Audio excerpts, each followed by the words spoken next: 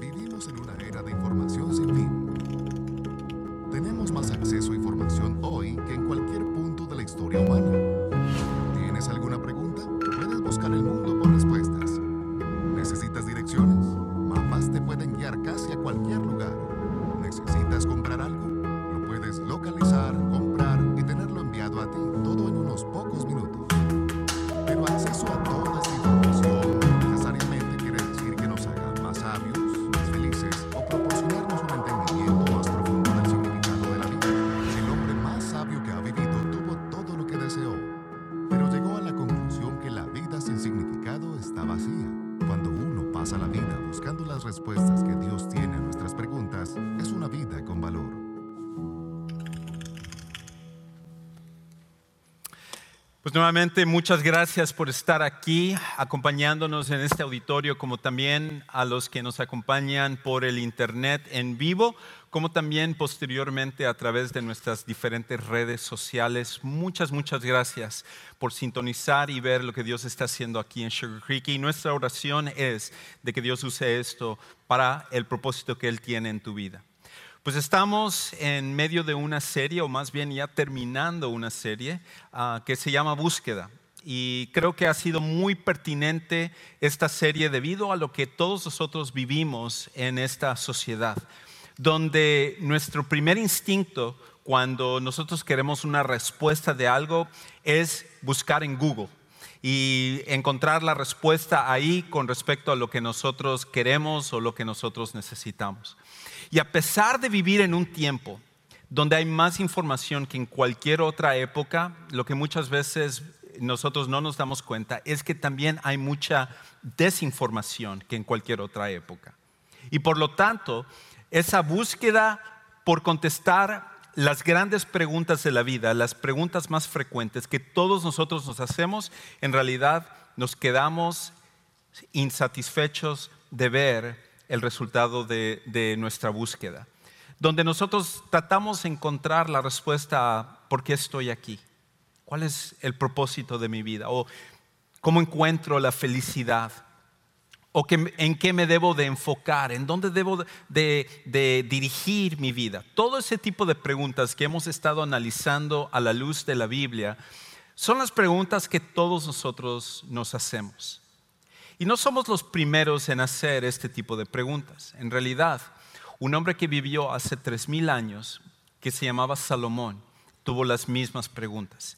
Y a diferencia de nosotros, él tuvo todos los recursos para explorar la respuesta y tratar de entender si la respuesta a estas preguntas venían de tener dinero o de obtener el máximo placer o de el trabajo o de la riqueza, la fama, la fortuna, ser conocido, cualquiera de las cosas que hoy en día tú y yo muchas veces pensamos que es la respuesta para nuestra vida. Y al final, cuando él, durante muchos años de su vida, llega hacia el final de su búsqueda, él escribe un libro que se llama Eclesiastés. Y en ese libro, él relata el resultado de su búsqueda. Y durante estas semanas lo que hemos estado haciendo es analizando cómo él va descartando cada una de las opciones que la mayoría de nosotros pensamos que es el propósito de nuestra vida, lo que nos va a traer la felicidad, lo que debemos enfocarnos, todo este tipo de cosas. E interesantemente, cuando Salomón llega hacia el final del libro, contesta lo que va a ser la pregunta que vamos a ver el día de hoy. Y la pregunta que nosotros vamos a responder el día de hoy es esto: ¿cómo debo de combatir la injusticia? ¿Cómo combato la injusticia? Y hoy en día, como en la época de Salomón, todos nosotros tenemos situaciones que son injustas, que tú pasas a lo mejor en tu trabajo, en tu colegio, en una relación con otra persona, y la pregunta que nosotros tenemos que hacernos es esta: ¿cómo combato eso? ¿Cómo cambio el mundo? ¿Cómo ayudo a que las cosas sean diferentes? Sobre todo en situaciones donde yo sufro por injusticia, por cosas que no deberían de estar pasando en mi vida.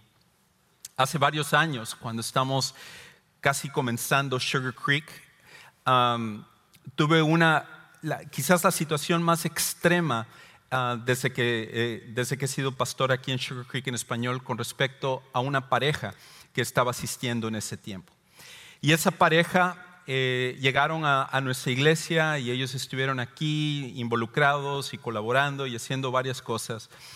Y yo pensaba que todo estaba bien con ellos, cuando de repente un día recibo una llamada. Y la llamada era de una señora que era la esposa de este hombre, de la pareja que estaba asistiendo.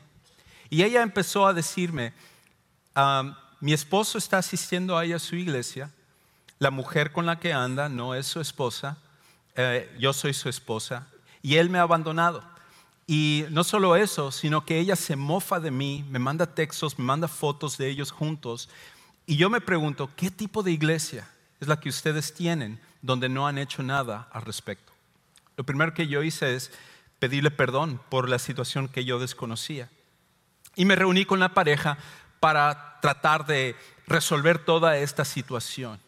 Al final, el resultado de esta pareja es que lejos de arrepentirse y lejos de hacer lo que debían de hacer, se obstinaron en mantener esa relación que estaba dañando a esposa, hijos que ya ni querían hablar a su papá, una situación extrema. Y llegó al punto en el que tuve que hablar con ellos y decirles, ¿saben qué? Es mejor que ustedes ya no sigan viniendo a Sugar Creek. Porque ustedes lo que necesitan es arrepentirse. Y si ustedes no están dispuestos a hacer eso, no tiene caso que en este momento ustedes sean parte de la iglesia. Pues obviamente esa respuesta no les gustó. Y ellos se fueron de Sugar Creek muy molestos conmigo. A la semana recibí una llamada. Y era de una conductora de una radio cristiana de aquí, de la ciudad. Y ella me dijo, ¿sabes qué? Me enteré acerca de la situación de esta señora que se había ido y me comentó la manera como tú la maltrataste y como tú actuaste con respecto a ella y su marido, porque no le había dicho que no era su marido. Y me molestó tanto que te estoy llamando para decirte que voy a demandarte por difamación de lo que tú le hiciste a esta pareja. Y cuando escuché eso, primero me llené de coraje. Yo dije, ¿cómo es posible que yo esté en una situación donde lo único que estoy tratando de hacer es lo correcto? Es tratar de ayudar a esa pareja, a la esposa, a la familia y todos los que estaban sufriendo por esta situación. Y yo me encontraba en una situación otra vez pagando por algo que en realidad era injusto. Seguramente tú has estado en una situación como esa también. Donde alguien dijo algo, donde alguien hizo algo, donde lo que te correspondía no lo recibiste, donde fuiste atacado injustamente. Y la pregunta que hacemos en esos casos, como yo me lo estaba haciendo en ese momento, es ¿cómo puedo combatir en contra de la injusticia? ¿Cómo combatimos en contra de la injusticia? Y sobre todo hoy, joven, yo sé en tu escuela, en tu colegio, en tu universidad, una de las cosas que tú aprendes mucho de tus maestros es esta idea de combatir lo injusto, la sociedad que es tan injusto, el gobierno y todo lo que está mal, y tú sales de ahí, de tu clase motivado a decir, yo voy a pelear en contra de la injusticia de toda esta sociedad. Y la pregunta es, ¿cómo realmente lo hacemos? ¿Cómo lo debemos hacer de una manera efectiva? Pues lo primero que nosotros necesitamos entender es que la injusticia no es un problema presente, sino uno de siempre. La injusticia no es un problema presente, sino uno de siempre.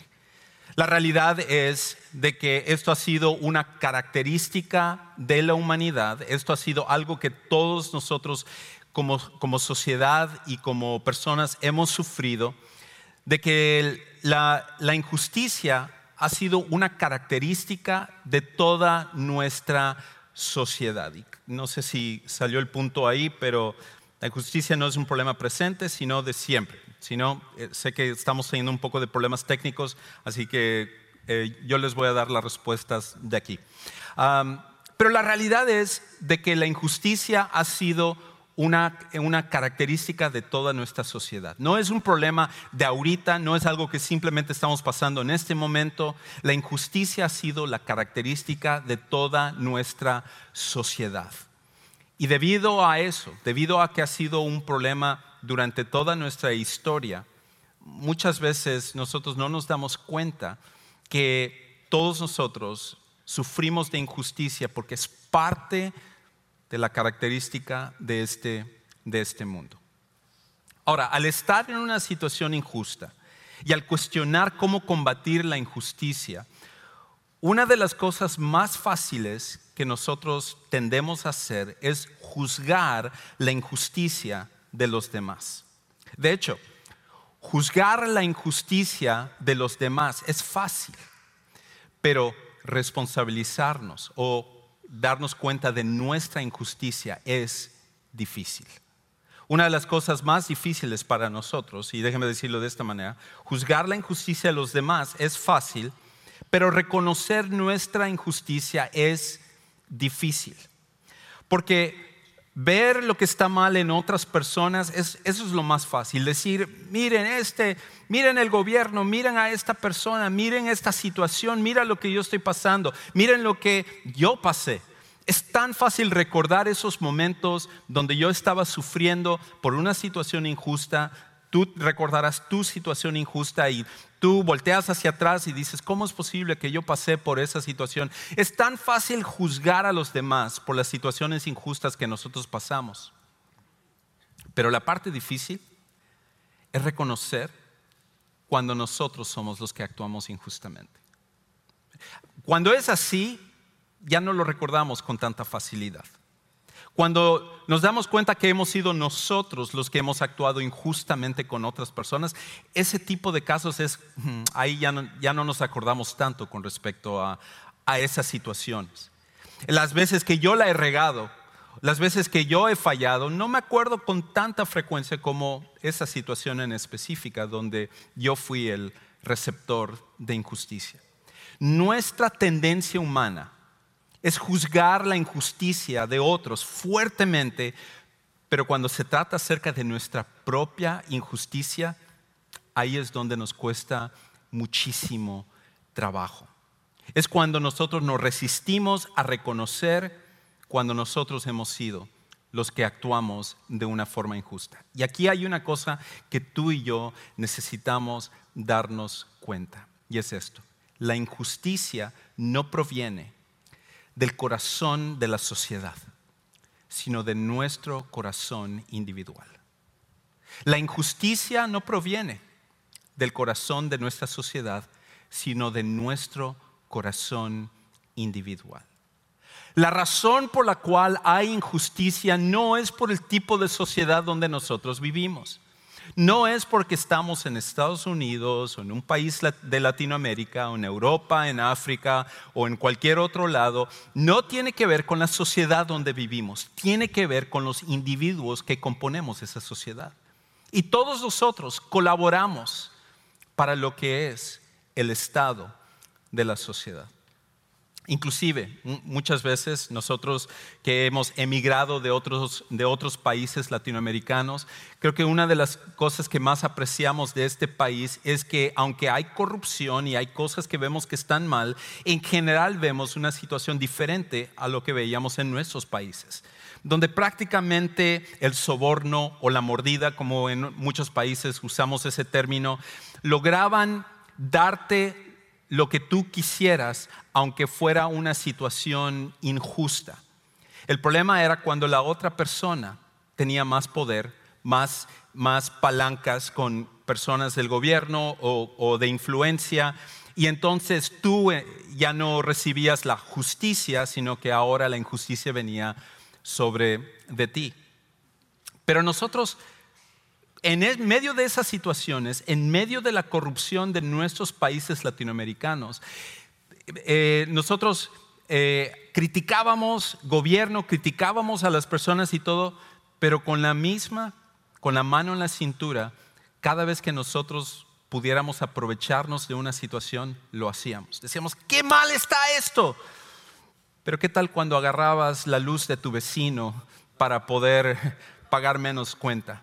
O buscar la manera de obtener los canales de cable gratis para que pudieras disfrutar de la televisión.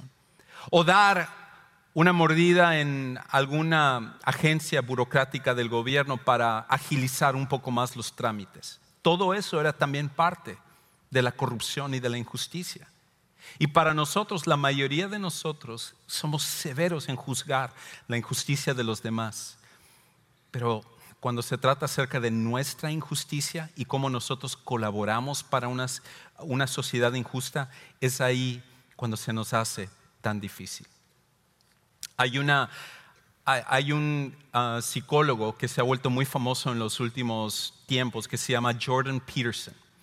Y aunque no es cristiano, tiene algunos principios muy interesantes. Y de hecho, él escribió un libro que ahorita se ha hecho muy, muy famoso, que se llama 12 reglas para la vida. Y una de las reglas que él dice es esto: que para poder cambiar el mundo o para poder limpiar el mundo, lo primero que nosotros tenemos que hacer es limpiar nuestro propio cuarto. Para poder limpiar el mundo, lo primero que tenemos que hacer es limpiar nuestro propio cuarto. Porque todos nosotros decimos, sí, mira el mundo, mira cómo está, todo esto hay que cambiar. Pero la pregunta es, oye, pero ¿y el área que te toca a ti, por qué no está limpio? ¿Por qué el área donde tú estás al frente de eso está mal?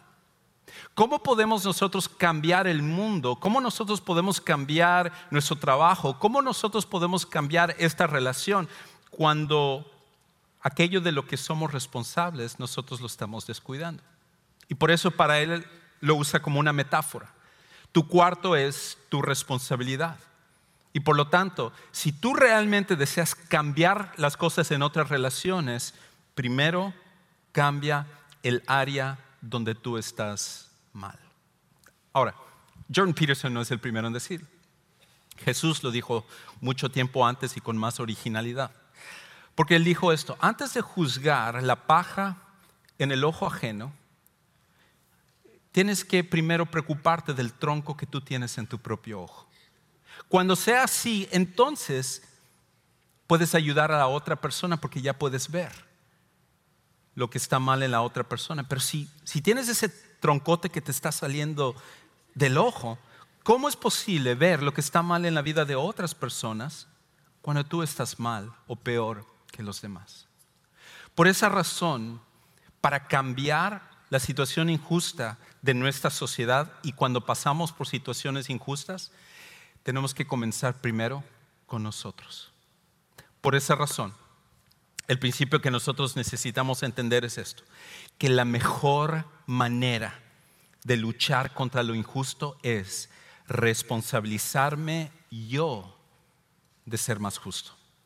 La mejor manera de luchar contra lo que es injusto, de cambiar nuestra sociedad, de luchar en contra de aquello que está mal, es responsabilizándome de que yo sea más justo. Porque esa es la pregunta. ¿Cómo estás tú mostrando justicia hacia los demás? ¿Cómo estás tú procurando ser una persona justa? Si eres un seguidor de Jesús, una persona que muestra el amor de Dios hacia inclusive aquellos que te ofenden. El cambio en nuestra sociedad va a comenzar uno a uno en nuestra esfera personal, donde nosotros necesitamos comenzar con nosotros mismos. Es nuestro propio corazón donde tiene que comenzar el cambio antes de que siquiera nosotros querramos cambiar todo lo que está fuera de nuestro control. Ahora, yo sé, a la mayoría de nosotros no nos gusta escuchar eso. Nosotros queremos echarle la culpa a los demás los problemas que nosotros pasamos. Nosotros queremos de alguna manera resaltar lo que otros están haciendo mal y minimizar un poquito lo que nosotros hacemos. Sí, mira, bueno, puede que yo esté haciendo esto mal, pero no se compara lo que este ladrón está haciendo o lo que este político o Y nosotros somos tan buenos en cambiar la culpa de nosotros y enfocarnos sobre la culpa de los demás. Pero interesantemente Jesús dijo esto: que nosotros, los seguidores de Jesús, seríamos la luz del mundo y la sal de la tierra. En otras palabras, el cambio tiene que comenzar primero con nosotros, que somos seguidores de Jesús.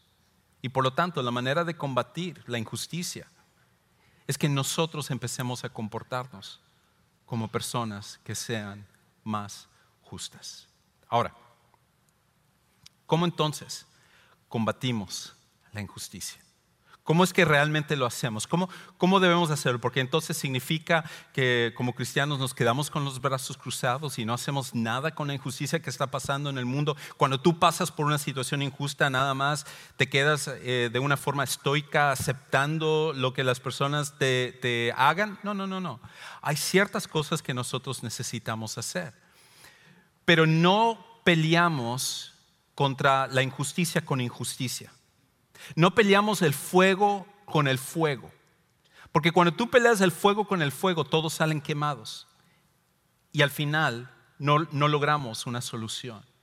La manera de pelear en contra de la injusticia no es de la manera como nosotros queremos hacerlo. La manera en que peleamos en contra de la injusticia es como Dios quiere que nosotros lo hagamos. Y por esa razón hay 3 cosas que yo quiero sugerir. Que Salomón, al final del libro de Eclesiastés, él habla en 2 versículos donde él dice la manera en la cual nosotros podemos combatir en contra de la injusticia. Ahora, escucha lo que él dice en Eclesiastés capítulo 12, versículo 13. Llegando a la conclusión de todo el libro de Eclesiastés, después de toda la búsqueda por responder a las grandes preguntas de la vida y entender que al final es Dios, él dice esto. La conclusión en Eclesiastés 12:13, cuando todo se ha oído, es esta: teme a Dios y guarda sus mandamientos, porque esto concierne a toda persona. Otra vez, esto es la conclusión, dice Salomón. Esto es a donde necesitamos llegar. La clave, uno pensaría, es tenemos que cambiar la sociedad, tenemos que poner todas estas políticas, tenemos que poner todas estas cosas, tenemos que buscar a los culpables. No, él dice esto. Esta es la manera en la cual combatimos la injusticia. Teme a Dios y guarda sus mandamientos, porque esto concierne a toda persona. Y aquí es donde obtenemos entonces un principio. Combate la injusticia de los demás con tu obediencia a Dios. Combate la injusticia de los demás con tu obediencia a Dios. Pues ahí estaba yo, habiendo recibido esta llamada de esta locutora de radio cristiana que no conocía la situación. Toda esa situación había sido distorsionada, donde simplemente la persona se pintó como una víctima y ahora ella me estaba amenazando con demandarme y volver esto una situación aún más complicada. Sin embargo, increíblemente en ese momento Dios me dio calma, me dio tranquilidad y le empecé a decir, bueno, si usted realmente se hubiera dado a la tarea de escuchar ambos lados, porque recuerde, siempre hay 2 lados de toda historia, usted entendería esto. Le dijo ella que este hombre no es su esposo. Le dijo ella acerca de lo que está haciendo en esa situación y empecé a ir detalle por detalle acerca de todo lo que ella no había escuchado. Y al final de nuestra conversación, inclusive ella me pidió una disculpa por haberme llamado y haberme amenazado con llevarme a la corte. Lo único que hice fue con tranquilidad obedecer lo que Dios me había dicho que yo tenía que hacer.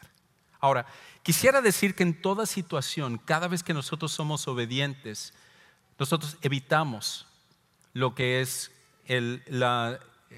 los malos momentos o el sufrimiento o ese tipo de cosas. Pero la realidad es que muchas veces al obedecer a Dios puede que el resultado final sea de sufrimiento en nuestra vida. Esa fue una donde yo no tuve que pasar por eso.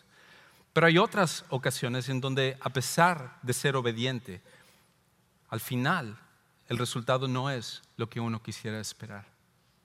Pero cuando nosotros obedecemos a Dios, en realidad lo que estamos haciendo es esto. No estamos pidiendo a Dios que Él siempre nos dé el resultado que queremos. Lo que estamos diciendo es: Dios, yo sé que yo no puedo resolver esta situación como necesita ser resuelto. Al obedecerte a ti, estoy confiando de que tú eres el que vas a intervenir en esta situación como tú sabes que es lo mejor. Y eso es lo que al final nosotros queremos. Porque si nosotros en nuestro mundo, en nuestra sociedad, lejos de tomar la justicia en nuestras manos, nosotros fuéramos obedientes a Dios, qué diferente sería nuestra sociedad. Qué diferente sería tu matrimonio cuando tú sientes que eres tratado de una forma injusta. Qué diferente sería la relación con tus papás si, lejos de regresar lo malo cuando tú recibes lo malo, con obediencia a Dios, las cosas serían diferentes. Inclusive, interesantemente, en el Antiguo Testamento, 2 reyes antes de Salomón, el primer rey de Israel, que se llamaba Saúl, en una ocasión él estaba a punto de entrar a la guerra, y como era la costumbre de su época, él y todos los reyes ofrecían sacrificios a Dios como para garantizarles la victoria. Pero el problema era que Saúl, como el rey, no le correspondía ofrecer sacrificios, y por lo tanto él tenía que esperar a que viniera la persona correcta, que en ese caso era un profeta que se llamaba Samuel. Y el problema con respecto a Samuel es que era hispano, porque ya había llegado tarde, no había llegado todavía. Y por lo tanto, Saúl está viendo su reloj, su smartphone y todo, y él está diciendo, le está mandando textos a Samuel y llamando, y no contesta Samuel y todo. ¿Y qué sucede? Algunos de su ejército se están desanimando porque ya pasó horas, sino días, y algunos están regresando, y de por sí el ejército con el cual él iba a pelear de los filisteos era mucho más grande, mucho más preparado, y él está diciendo, bueno, si no hago algo, yo aquí me voy a perder a todo este ejército y va a ser una situación peor. Así que Saúl decide que él va a ofrecer los sacrificios. Y cuando él termina de ofrecer el sacrificio, justo en ese momento llega Samuel. Y Samuel le dice, oye, ¿qué es lo que estás haciendo, Saúl? ¿Por qué hiciste esto? Y él dice, no, yo estoy haciendo esto porque el pueblo me forzó. Porque ellos me estaban obligando, y esa es la única razón, es porque si no ellos se estaban yendo y era la única manera de retenerles. Pero al final estoy haciendo algo bueno, estoy ofreciendo sacrificios a Dios. Y esa es la contestación de Samuel en 1 Samuel 15:22. Pero Samuel le dijo, a Dios le agrada más que le obedezcan y no que le traigan ofrendas. Es mejor obedecerlo. Cuando tú estás pasando por injusticia, la manera de asegurarte que va a haber el mejor resultado, no uno donde vas a evitar el sufrimiento, sino el mejor resultado es obedeciendo a Dios. Cuando tú obedeces a Dios, lo que estás haciendo es poniendo tu situación en las manos de Dios en vez de que tú trates de resolverlo a tu manera. Y esta es la realidad. ¿Cuántas veces cuando tú tomas las cosas en tus manos obtienes el resultado que deseas? Todos nosotros podemos reconocer que la regamos más o lo echamos a perder más nuestras situaciones que lo que realmente nosotros componemos. Pero la obediencia a Dios, esa es la manera en la cual tú muestras que estás confiando en un Dios que sabe mucho mejor de lo que tú tienes que hacer cuando tú estás pasando por una situación de injusticia. Pero hay una segunda cosa. Lo segundo que nosotros necesitamos hacer es esto: ayuda a otros en cada oportunidad que puedas. Ayuda a otros en cada oportunidad que puedas. Cuando tú estás pasando por injusticia, obedece a Dios. Pero ¿qué tal cuando otra persona está pasando por una situación de injusticia? ¿Qué tal cuando a otra persona se le está abusando? ¿Qué tal cuando otra persona está sufriendo? En esos casos, ¿debemos de quedarnos simplemente con los brazos cruzados y orar a Dios y decir, Señor, ayuda a esa persona? La respuesta es sí y no. Sí, ora por esa persona, porque al final Dios es el que tiene el poder para resolver cualquier situación. Pero lo segundo es cada oportunidad que Dios está poniendo delante de ti donde tú puedes ayudar, hazlo. Ayuda a aquellos que están pasando por una situación injusta. Porque de lo contrario, cuando Dios que pone esas situaciones, no por casualidad, porque nunca hay casualidad, como decía Héctor, no existe la casualidad ni existe la suerte. Cada situación que nosotros pasamos, Dios intencionalmente pone esa situación delante de nosotros para poder ayudar a las personas, pero también para ayudarnos a nosotros. Porque cuando ayudamos a otros, somos automáticamente impactados. Y cuando dejamos esas oportunidades ir, muchas veces el no haber intervenido nos puede traer más daño que ayudar a las personas. Un ejemplo de eso fue un hombre que se llama Kevin Carter. Kevin Carter era un fotógrafo que en 1993 él fue al país de Sudán, cuando Sudán estaba sufriendo los efectos de la guerra civil, de los rebeldes, de la manera como se había matado a tanta gente, hubo genocidio y debido a toda esa guerra civil la gente estaba sufriendo, vino una hambruna, pestilencia, la gente estaba muriendo por miles, sino millones de personas y este hombre llegó, a Kevin Carter, a Sudán para fotografiar y tratar de dar a conocer al mundo el sufrimiento que estaba pasando en Sudán. Y una de sus fotos, una de las fotos que él tomó, se convirtió en un ícono o un resumen de lo que era el sufrimiento en África. De hecho, era esta foto de aquí que él tomó. Y en esta foto hay una pequeña niña que está arrastrándose para tratar de llegar a un lugar donde ella pueda comer. En medio de toda su hambruna y con las pocas fuerzas que ella podía tener para arrastrarse y poder todavía viajar kilómetros para llegar a algún tipo de albergue que pudiera recibir comida. Lo que destaca de la foto es el buitre que está atrás simplemente esperando para comerla, para que ella muera y que sea su festín. Lo que fue interesante acerca de la foto de Kevin Carter es que al tomarla, dice él describe que por 20 minutos él estuvo esperando para agarrar el ángulo correcto. Que de hecho su deseo era que el buitre pudiera abrir las alas para que fuera más espectacular o dramático lo que era la foto. Y después de que él finalmente tomó esta foto, se fue y se sentó a un lado, fumó su cigarrillo y empezó a pensar un poco acerca de su vida.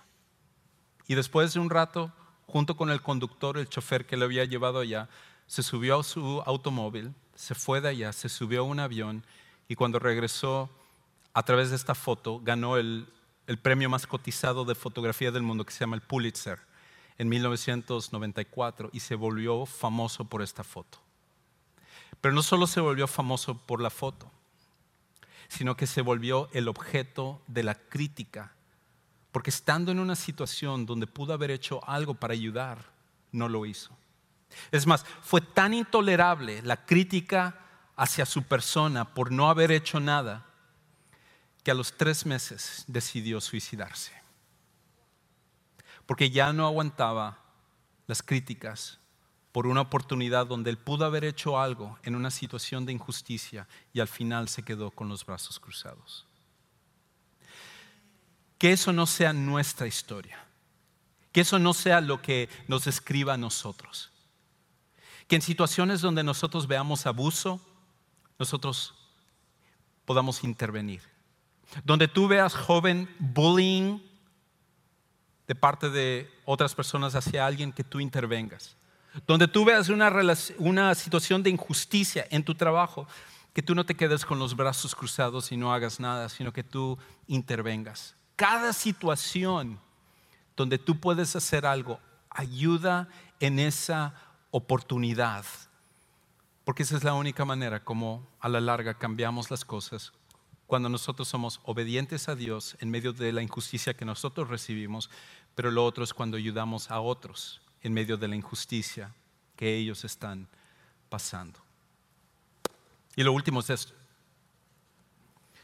Lo último es lo que dice Salomón en Eclesiastés 12:14.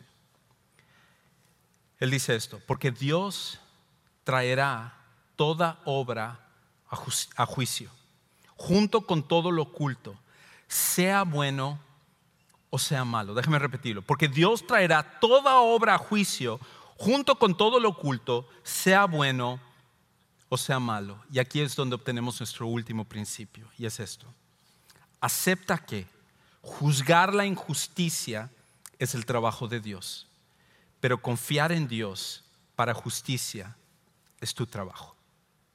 Cuando se trata de juzgar la injusticia, eso déjaselo a Dios. Dios lo va a hacer, y mucho mejor de lo que tú y yo lo podemos hacer. Pero cuando se trata de confiar en Dios para justicia, para nosotros o para otras personas, ese es nuestro trabajo. Y nosotros necesitamos confiar en Dios en medio de ello.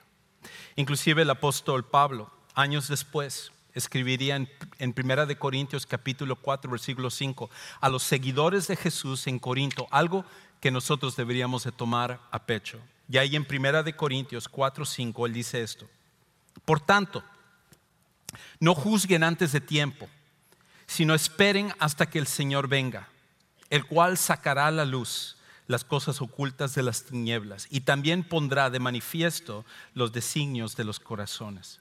Entonces cada uno recibirá de parte de Dios la alabanza que le corresponde.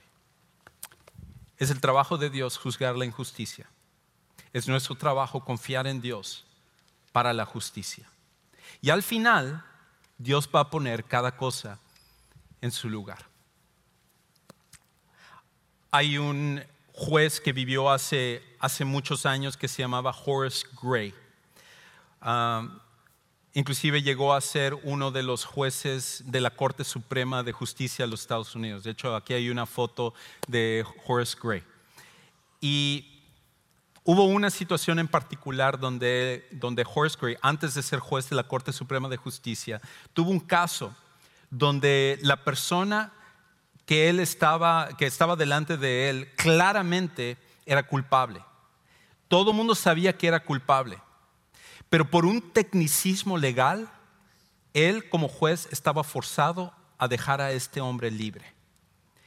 Y debido a eso, cuando llegó a ese punto donde ya no se podía hacer nada más y él tenía que dejar libre a este hombre que claramente era culpable, él le dijo esto: sé que eres culpable y tú lo sabes, y quiero que recuerdes que un día enfrentarás a un juez mejor y más sabio que yo, y que ahí serás tratado de acuerdo con la justicia y no con la ley. Vivimos en un mundo donde claramente la injusticia es el pan de todos los días. Pero déjame recordarte que eso es solo temporal. Un día, el mejor juez de todos, el más poderoso, el que conoce las motivaciones, los pensamientos, las intenciones de nuestro corazón, Él pondrá cada cosa en su lugar. Y vale la pena confiar en Él para la justicia que tú y yo buscamos. Pero la justicia también demanda que tú y yo seamos castigados, porque todos nosotros somos pecadores. Y un día, cuando estemos delante de ese juez, no podremos echarle la culpa a nuestros papás de lo que hemos hecho, a nuestro cónyuge de nuestra vida, a nuestros amigos o influencias o cosas que otras personas nos hicieron. Tú y yo claramente seremos culpables delante de Dios. Y Él, como juez perfecto, nos juzgará. Y el juicio que nosotros merecemos es ser castigados por siempre, separados de Dios en lo que la Biblia llama el infierno. Todos nosotros merecemos el infierno. Y no importa qué tan religioso seas, no importa qué tan bueno creas que eres, no importa qué tan moral tratas de ser, todos nosotros merecemos el infierno. Y Dios lo sabía. Pero a pesar de ello, Dios, dice la Biblia, que nos ama tanto, que Él pagó el único precio posible para que nosotros pudiéramos ser perdonados de todos nuestros pecados y que ahora de ser culpables pasáramos a ser perdonados. Y eso era que Él, siendo el único justo, bajara a este mundo y pagara el precio por nosotros. Y así lo hizo en la persona de Jesús. Jesús vino y vivió la vida perfecta que nosotros deberíamos de vivir. La vida que tú y yo jamás hemos podido llevar a cabo. Y cuando Él vino y vivió esa vida perfecta, terminó en el acto de injusticia más grande de todos los tiempos. Y eso es que el único hombre que nunca había pecado murió la muerte más horrible de la historia, la muerte de una cruz. Y los clavos no fueron lo que le detuvieron en esa cruz, sino fue su voluntad propia por el amor que Él tiene por ti y por mí. Y la Biblia dice que por esa muerte y posteriormente por su resurrección, cuando tú y yo confiamos en lo que Jesús hizo por nosotros, cuando ponemos nuestra fe en Él, nuestra confianza ya no en religión, ya no en buenas obras, ya no en moralidad, sino en Jesús, la Biblia dice que pasa algo que nunca hemos experimentado. La Biblia dice que es como nacer de nuevo, es nacer espiritualmente por dentro. Y quizás tú en esta tarde nunca has tomado esa decisión. A lo mejor tú nunca has llegado a ese punto de confiar en Jesús como tu Salvador personal. Pero hoy es el día que tú lo puedes hacer. Si tú realmente quieres combatir la injusticia, comienza primero viniendo al único que es completamente y perfectamente justo, que es Jesús.